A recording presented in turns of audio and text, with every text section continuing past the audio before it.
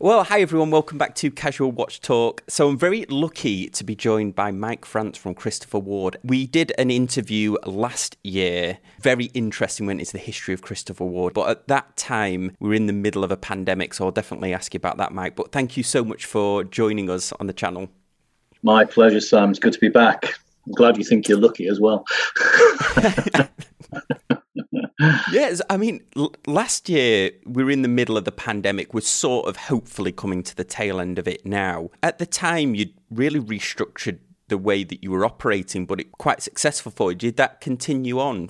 Not so much restructuring, more just carrying on was our MO. I mean, we were fortunate, as I said to you, that we were allowed to continue trading as an online-only business. We didn't suffer the problems of having to close stores as so many of our competitors unfortunately had to do. And as a result, we took the decision after, I think it was 2 days of closing, that we'd carry on. Pleased to say we ended up trading all through the year, and we had a in sales terms, we had a good year. The market, if you take some of the data that's been delivered thus far, the luxury watch market as it's portrayed, which is essentially, but not exclusively, the Swiss watch brand. That was down 30% year on year for the full year, which is the worst return you can imagine. We were very lucky to be the opposite side of that, and plus 30. So during the course of the year, we were able to have what amounted to a 60% differential, which means that we gained share. I wish it would have been in different circumstances, frankly, because I wouldn't want this to happen to anybody. But fortunately, our model allowed us to gain share. Now the task is to retain and grow that share again. I think at the time we spoke last year, you released the Super Compressor watch, and the one I'm wearing at the moment. So, yes, that's the Super Compressor. That's the Ocean Blue. Yeah. I think just after we spoke, there was also, you added a blue bezel to it as well, which looked pretty cool. Yeah. Colour is certainly one of the themes that's running its way through the watch industry at the moment. You'll have undoubtedly have noticed, and something as vibrant as the Ocean Blue Super Compressor being such a big line is sort of part of that trend, I think. Also released the chronograph, hadn't you? The C65 chronograph. Still my favourite watch. Yeah, how did that go? You just launched it at the time. How did that go? Not bad. I mean, it's at a different price point, so you don't get anything like the velocity that you get out of a Super Compressor or the C60 Sapphire, which came around about this time last year. We launched the C60 Sapphire. Those two watches, the Sapphire and the Compressor, have become real favourites and bestsellers. The C65 chronograph is the best chronograph we've ever had.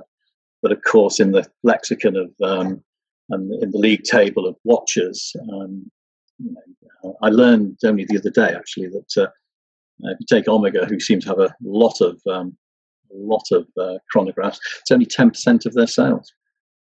All of their chronographs combined are apparently only 10% of their sales. So it sort of indicates the pecking order. Yeah. Yeah, I didn't realise that about Omega. We also discussed the Sapphire dial watch, and then you recently released one that was, would you call it a black version or like a smoky dial? Yeah, the Sapphire Black. Yes, it's slightly different in that the blue Sapphire has a polycarbonate sort of wafer that gives the crystal the colour, that vibrant sapphire colour. The Sapphire Black is a single crystal. You can actually get that, as you describe it accurately, a smoky look within the crystal itself. So it doesn't need the polycarbonate wafer beneath it. So it's 0.6 millimeter of thickness of a sapphire dial with that colouring already in, and that's been a phenomenal success since its launch. People really, I mean, the two sapphires have been outstanding for us. kind of attract slightly different customers because of the look. The look is slightly different. So you joined us back today because there's some new watches that are coming out as well. So I had a sneak peek, and this video will be going live on the launch day, which is the 29th. So this is the new Sealander range. Yeah, the new Sealander collection, yeah. And a really important step for us, I think, in rounding out the collection a bit. I've described it as the missing link in our collection and our overall range. So we have high expectations. My fingers are crossed. Yeah, I think with a following wind, we'll be okay. I was reading some of the specs before, and two of the models at least are 39 millimeters, so slightly smaller than the typical rest of the line. Yeah, I mean, there's there's no question at all. Rolex's recent relaunch of the Rolex, the Explorer 2, tells you the direction of size in watches. This has been a trend now for some time. I mean, watches move slowly, glacier-like in some instances, but the general direction, as we all know, has been towards smaller diameter cases. For this specific type of watch, which has a nod towards Explorer and also a nod towards, things like the Aquaterra, which itself is a nod towards Explorer. I mean, so it's of that sort of ilk, but we hope with a very distinctive Christopher Ward look and feel and architecture to it.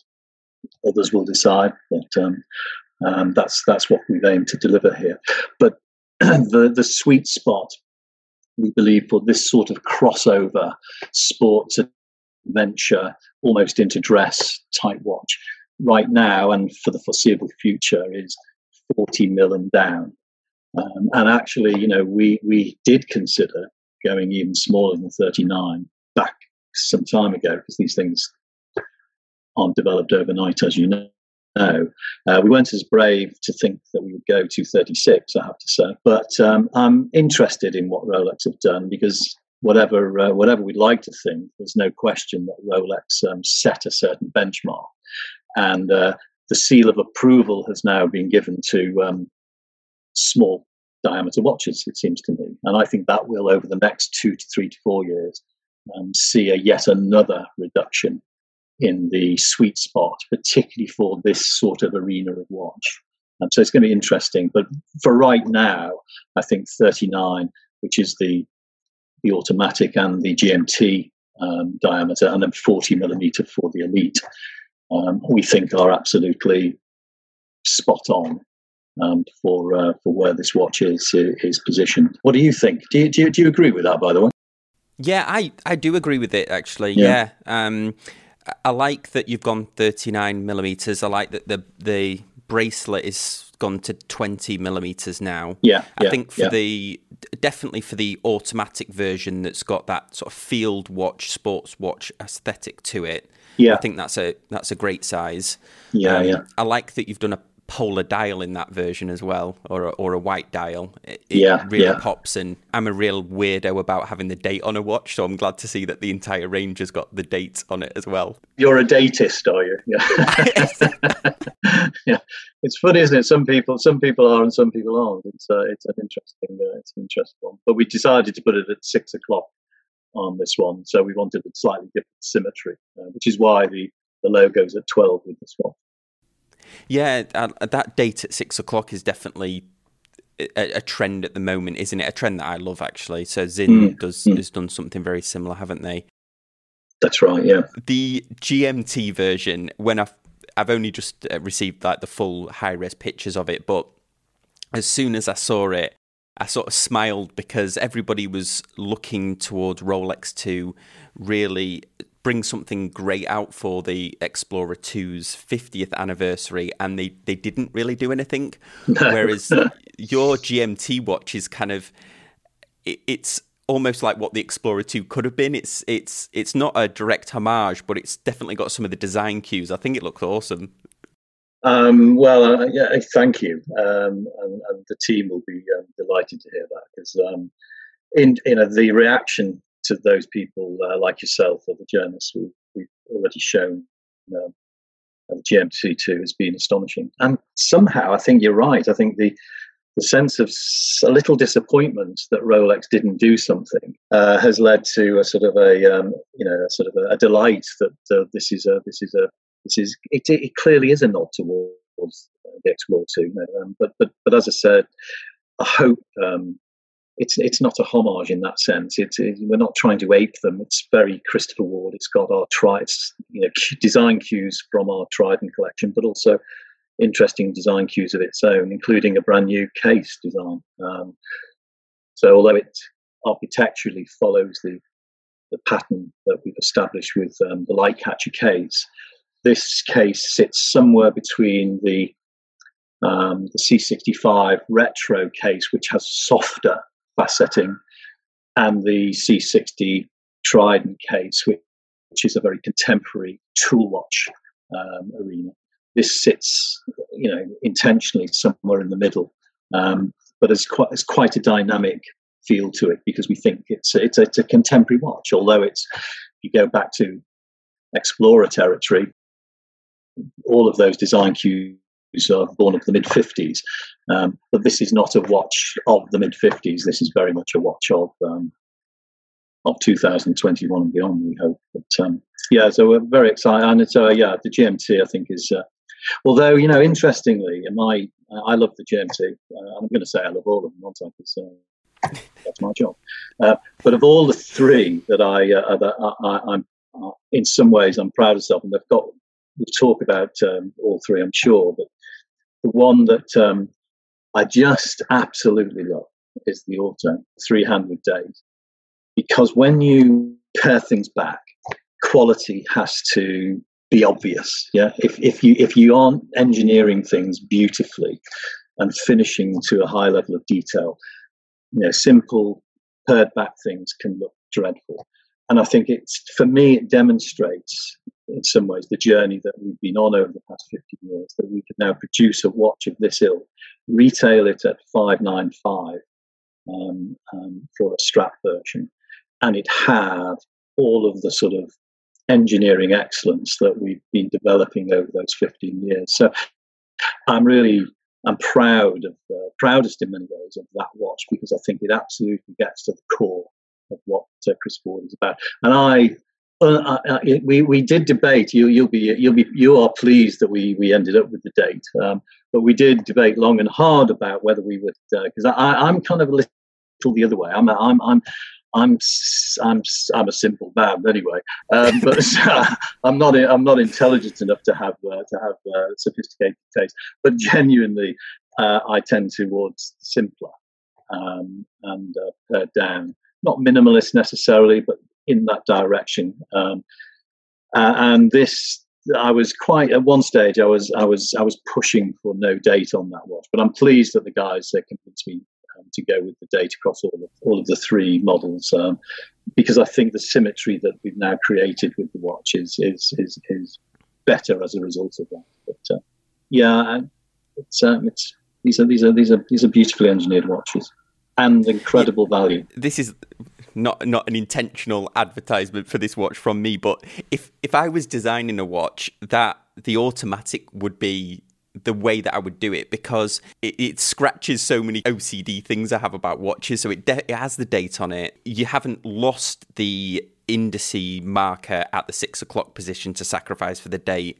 The minute hand goes all the way to the outer minute track instead of falling short. Yeah. It was like that World Timer that I reviewed. I think I said at the time, it looks like a simple design, but the simplicity is where it all comes together. So yeah, I like the automatic. The Sealander Elite is the top of the range. How does that watch differ? Where was the inspiration for that? Because it's not a departure from that if you look at the other watches that you've got in the sort of dress watch category, but it's definitely different than the sort of dive watches.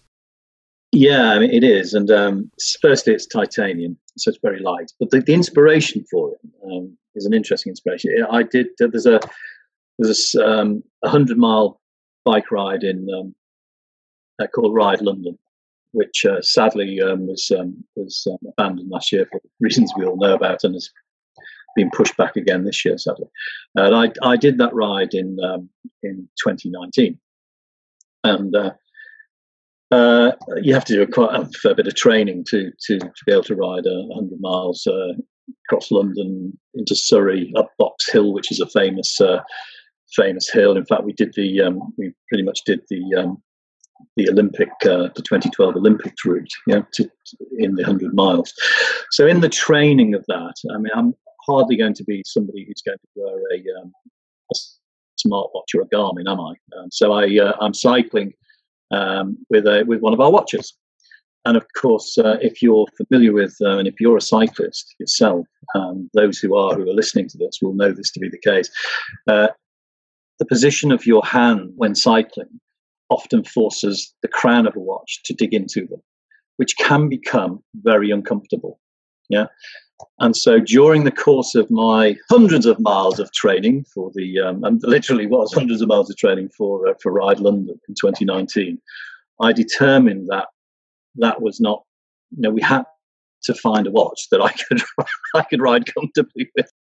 And that led us to a retractable crown. And there are very few retractable crowns in watchmaking. We can only find another 2 watches at the moment. One is the Aquaterra Ultralight. Also titanium, which I think retails at around £40,000. A steal at $50,000, I think. Yeah, I might have pointed it out on the podcast before. 50, yeah, an absolute steal. I'm sure you've got half a dozen in your doors somewhere.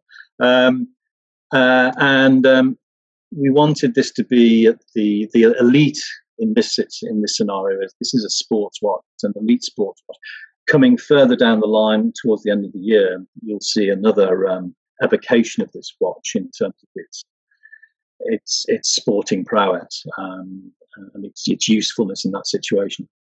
So we wanted to work out how we could incorporate a retractable crown, which makes this a very special watch. You combine that with the titanium, you combine that with the fact that it's a chronometer, you combine that with the fact that we've cut through the dial to take out weight, but also to add a really interesting look. So if you shine a light through the back of this watch, the light comes through the front. It's a really sexy watch in lots of ways, yeah. And it will have its own titanium bracelet as well as the strap option. So it's a very special watch, so pushing out those technical boundaries that we also delight in trying to do, whether it be super compressors, for instance, whether it be some of our own JJ calibers or SH21. The challenges associated with the Auto and the GMT were much more around finding the design that was right to express those watches, because they're relatively straightforward watches, beautifully engineered, wide appeal, crossover sports adventure watches. With the Elite, this was, to live by its name, something that was at the top of that, which had to be pushed technically. If you're going to have a true sports watch that's useful in a number of specific sporting events, then it has to be technically advanced. And so this was as much as a design challenge, it was as much a technical challenge. The guys working with the crown manufacturer created a retractable crown that is beautifully easy to operate, touch, and it's in and out.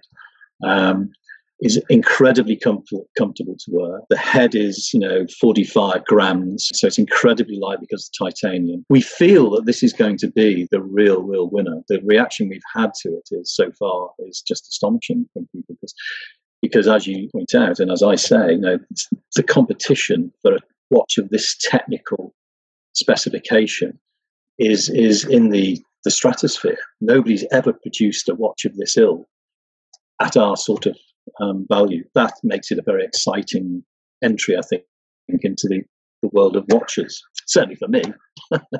So how does the crown work? It's not, you unscrew it and it pops out, or no, you just press it. Wow. It's watertight to 150 meters. You just press it. It's the simplest way of describing it, Sam, is it's just like a pen.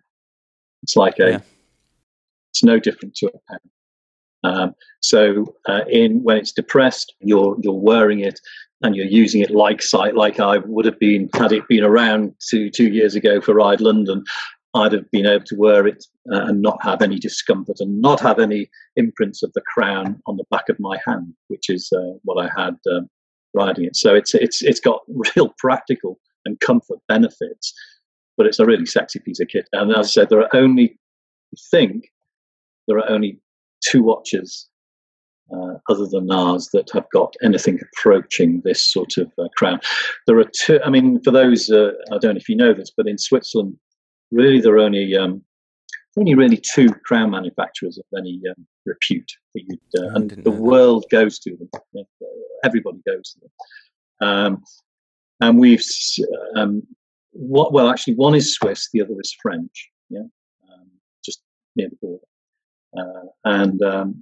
We're talking, these are the guys who produce crowns for the very top end brands. We're talking very, very high end brands, and that's where the crown's coming from. And we've gone with the French manufacturer because they were able to work out with us how we incorporated best into this particular design. And so it's a stunning piece of technical expertise, but it has a real value for the wearer. I mean, it's not just showing off for showing off's sake. It's got a real benefit in wear. And as I say, the inspiration came from nothing more exciting than me riding a bike. I know when we spoke last, you had a few models that you'd been using an in-house or a Christopher Ward designed movement, and I know the industries it sort of went that direction in 2020, and then noticing sort of at Watches and Wonders there wasn't so much talk about in-house movements. But was there a thought of putting an in-house caliber in these new watches? I see you've stuck with Sellita, which I know served you very well over the years. At launch, no. I can see, and we are already talking about. Will there be a Sealander SH21 at some point? Well, subject to this launch going the way we hope it does go, the customers will tell us, give us the answer to that fairly shortly. If it's as successful as we hope it's going to be, then there will almost certainly at some point be a Sealander SH21 without question, but not within too short a period of launch. Probably we're talking 22, 23. Before we go here, last time we'd spoke, it was in the early stages of I know it was only a year ago, but it was the British Clock and Watchmakers Association. I'm really interested to know how that went, because I think at the time Nicholas at Fears had just joined. That's right, yeah. Well, Nick was one of the founders. So when Roger Smith and I decided to start this idea off, we constructed a small board of 5, of which Nicholas was one of the founding board members. To be honest, the reaction has been way beyond our expectation. As of yesterday, we signed up our 60th trade member, I think, or about. So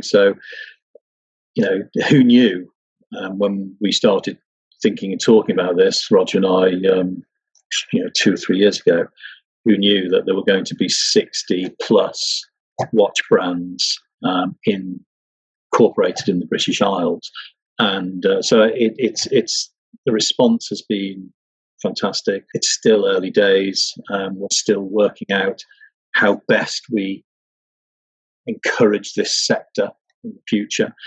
But what's been demonstrated by the people who've joined already is the hunger that exists for a light to be shined on this sector. So, and our role, as I probably said last time we spoke, the purpose of the Alliance, our role in the Alliance is primarily to allow some sunshine onto what is an incredible sector that's a renaissance in British watchmaking of all different types, and if you allow sunshine in, things tend to grow, don't they?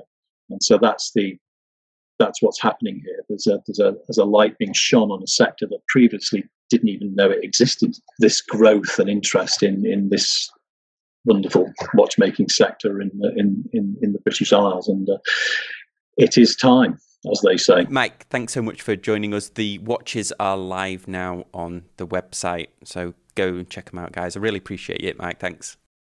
As always, a pleasure, Sam. Thank you.